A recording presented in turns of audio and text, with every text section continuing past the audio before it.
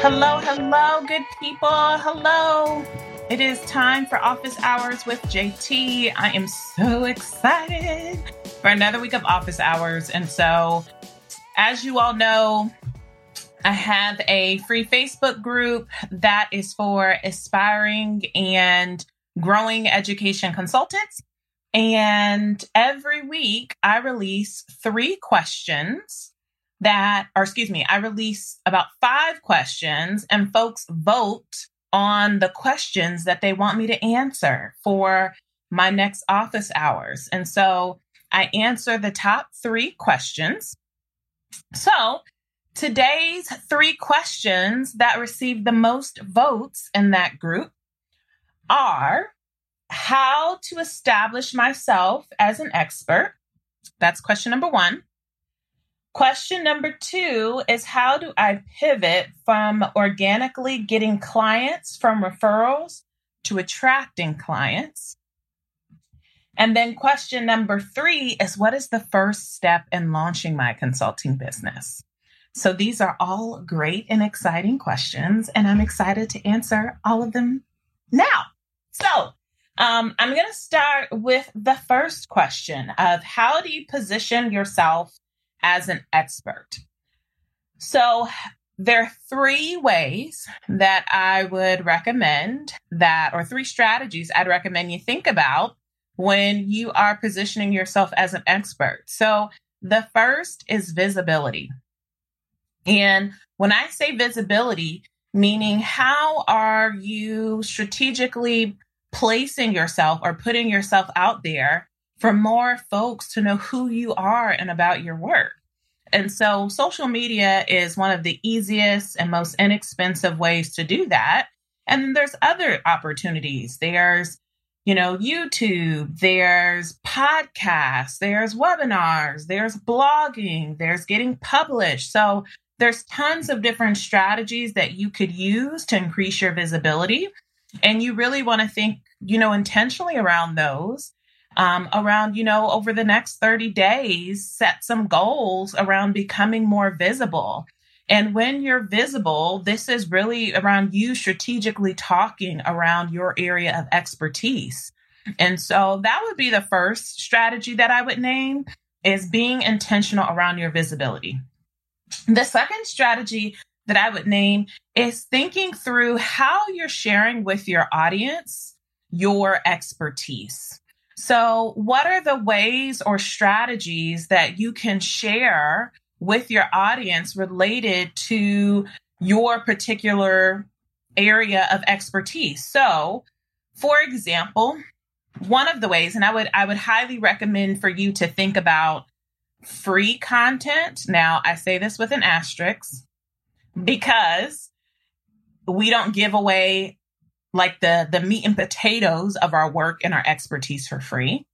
But a way of showing your expertise is being able to provide value for your audience, and doing so in a way that's easily accessible.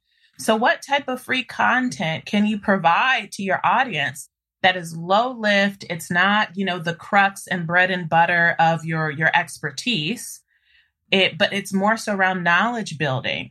And so this could look like if you might share a template, a checklist, using IG Live, Facebook Live, but thinking through ways that you can share your expertise in an easily accessible way, i.e. free. That could be sharing articles around your area of expertise. It could be sharing tips on your social media. Thinking of a way that you, again, can create accessible content that will connect with your audience and meet them where they are, that they'll find a value. So even something like a Twitter gem is super meaningful because it gives something for people to chew on and start to think through. So that's the second strategy.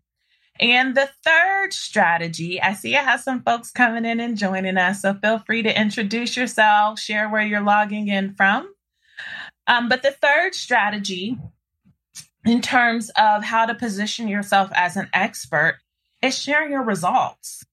So this is where, as educators, we might feel a little bit of that tension of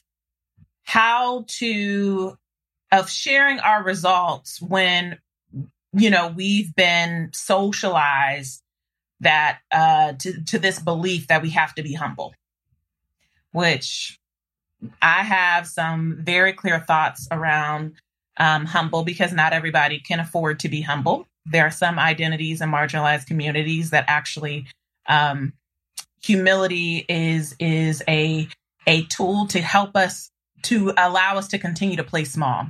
And so that's a whole nother separate conversation. But I'm naming this third strategy of boldly sharing your results, of like naming what are the great things that you've done in your area of expertise. And that could be, if you're a teacher, it could be data points in terms of the impact you've created in your classroom. It could be articles you have written, interviews you've had. So this is really, boldly stepping into what you have achieved and sharing that with your audience. So I would encourage you, each of you, I think this is a good self-reflective opportunity around who do you, label as an expert, and then kind of go and reflect on like what led you to that conclusion. Was it, well, how visible were they? What interactions did you have with them that led you to this assumption or this conclusion that they're an expert? I think that would be a really good kind of self-reflective opportunity, just to also give you some, concrete strategies that you can replicate in your own practice. Hey, Keys to College. It's great to have you. It's so good to have you from PG County. All right. So the second question is, how do I pivot from organically getting clients, from referrals to attracting clients? And so when I'm looking over or looking down, just know that I'm looking at my notes because I want to make sure that I'm hitting all my points I came up with.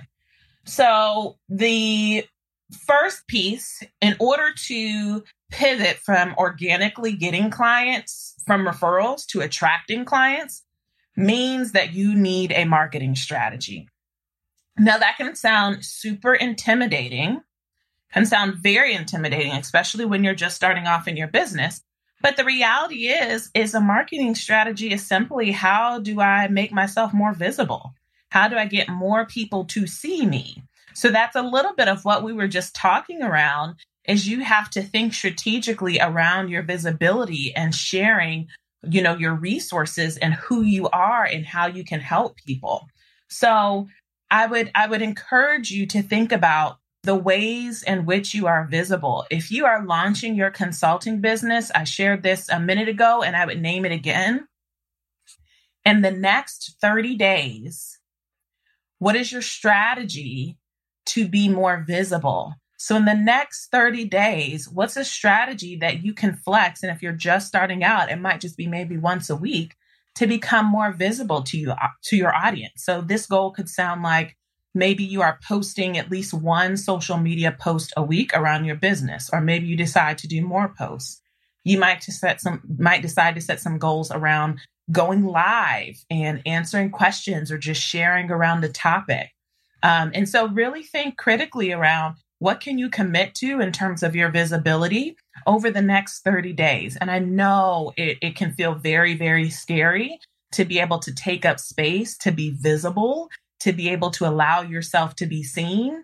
And I named that people cannot leverage your business if they don't know about your business. So that's a little bit of the mindset work that comes along with being an entrepreneur. If you've got to learn to manage the discomfort that can come from being visible. So the last thing that I wanted to name related to this question is just an interesting statistic, is that only 2% of people buy the first time that they interact with a organization or a business. Only 2% of people buy the first time that they interact with a business. So what that means is the other 98% of us need multiple interactions with a business or an organization to build trust, to move to the point where we decide that we want to give our financial resource in exchange for a service. So I named that for you to be thoughtful of as you are thinking around your marketing strategy. How are you developing multiple touch points for people to learn about you, to experience you, to know more about who you are? So if people don't have those opportunities, if they don't have those multiple touch points, then they're just not going to know. They're not going to be able to build trust with you. So I would encourage you to think about those multiple touch points. And again, the multiple touch points, you might decide to start off with social media, right? And so they don't have to be as complicated as you need to spend all this money to, create collateral or to create, a website. Like that is one way, but that is not the only way. You can start with something that's low lift, that's free, i.e. social media. All right. So that's question number 2. And question number 3 is the first step to launching your business. I love this question. I love this question so much. So there are many, many different places where you can start. I think the first thing that I would say is like mindset work, but that's a whole like deep conversation.